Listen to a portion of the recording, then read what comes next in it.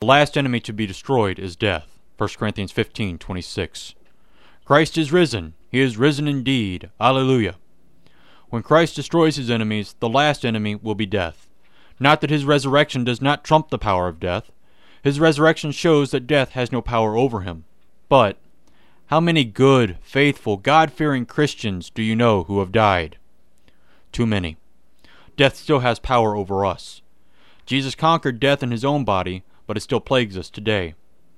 Death is the one certainty that we all dread, yet Christians also anticipate. Many people have come along to say that death is a natural part of life. Death ain't natural. Death is not what God had intended for us. Death was only brought about because of sin by our first parents. That is why we dread death.